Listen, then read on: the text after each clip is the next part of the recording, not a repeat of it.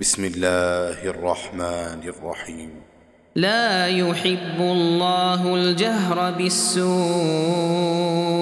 من القول إلا من ظلم، وكان الله سميعا عليما.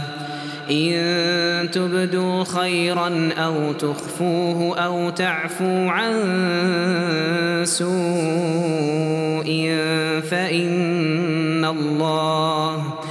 فإن الله كان عفوا قديرا. إن الذين يكفرون بالله ورسله ويريدون أن يفرقوا بين الله ورسله ويقولون نؤمن ببعض ونكفر ببعض ويريدون أن يتخذوا بين ذلك سبيلا، أولئك هم الكافرون حقا، وأعتدنا للكافرين عذابا مهينا. والذين آمنوا بالله ورسله ولم يفرقوا بين أحد منهم أولئك سوف يؤتيهم أجورهم، وكان الله غفورا رحيما.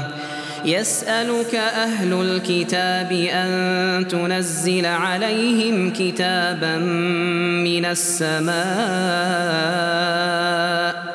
فقد سألوا موسى أكبر من ذلك فقالوا أرنا الله جهرة، فأخذتهم الصاعقة بظلمهم، ثم اتخذوا العجل من بعد ما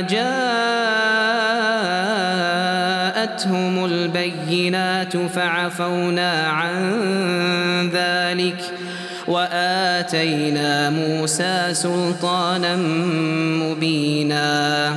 ورفعنا فوقهم الطور بميثاقهم وقلنا لهم ادخلوا الباب سجدا، وقلنا لهم لا تعدوا في السبت، وأخذنا منهم ميثاقا غليظا.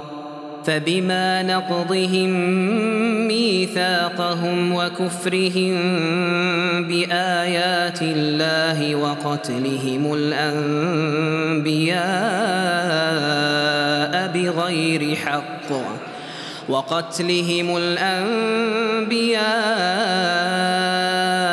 بغير حق وقولهم قلوبنا غلف، بل طبع الله عليها بكفرهم فلا يؤمنون إلا قليلا. وبكفرهم وقولهم على مريم بهتانا عظيما، وقولهم إنا قتلنا المسيح عيسى ابن مريم رسول الله وما قتلوه وما صلبوه ولكن شبه لهم، وإن الذين اختلفوا فيه لفي شك منه ما لهم به من علم إلا اتباع الظن، وما قتلوه يقينا، بل رفعه الله إليه، وكان الله عزيزا حكيما. وإن من أهل الكتاب إلا ليؤمنن به قبل موته، ويوم القيامة يكون عليهم شهيدا.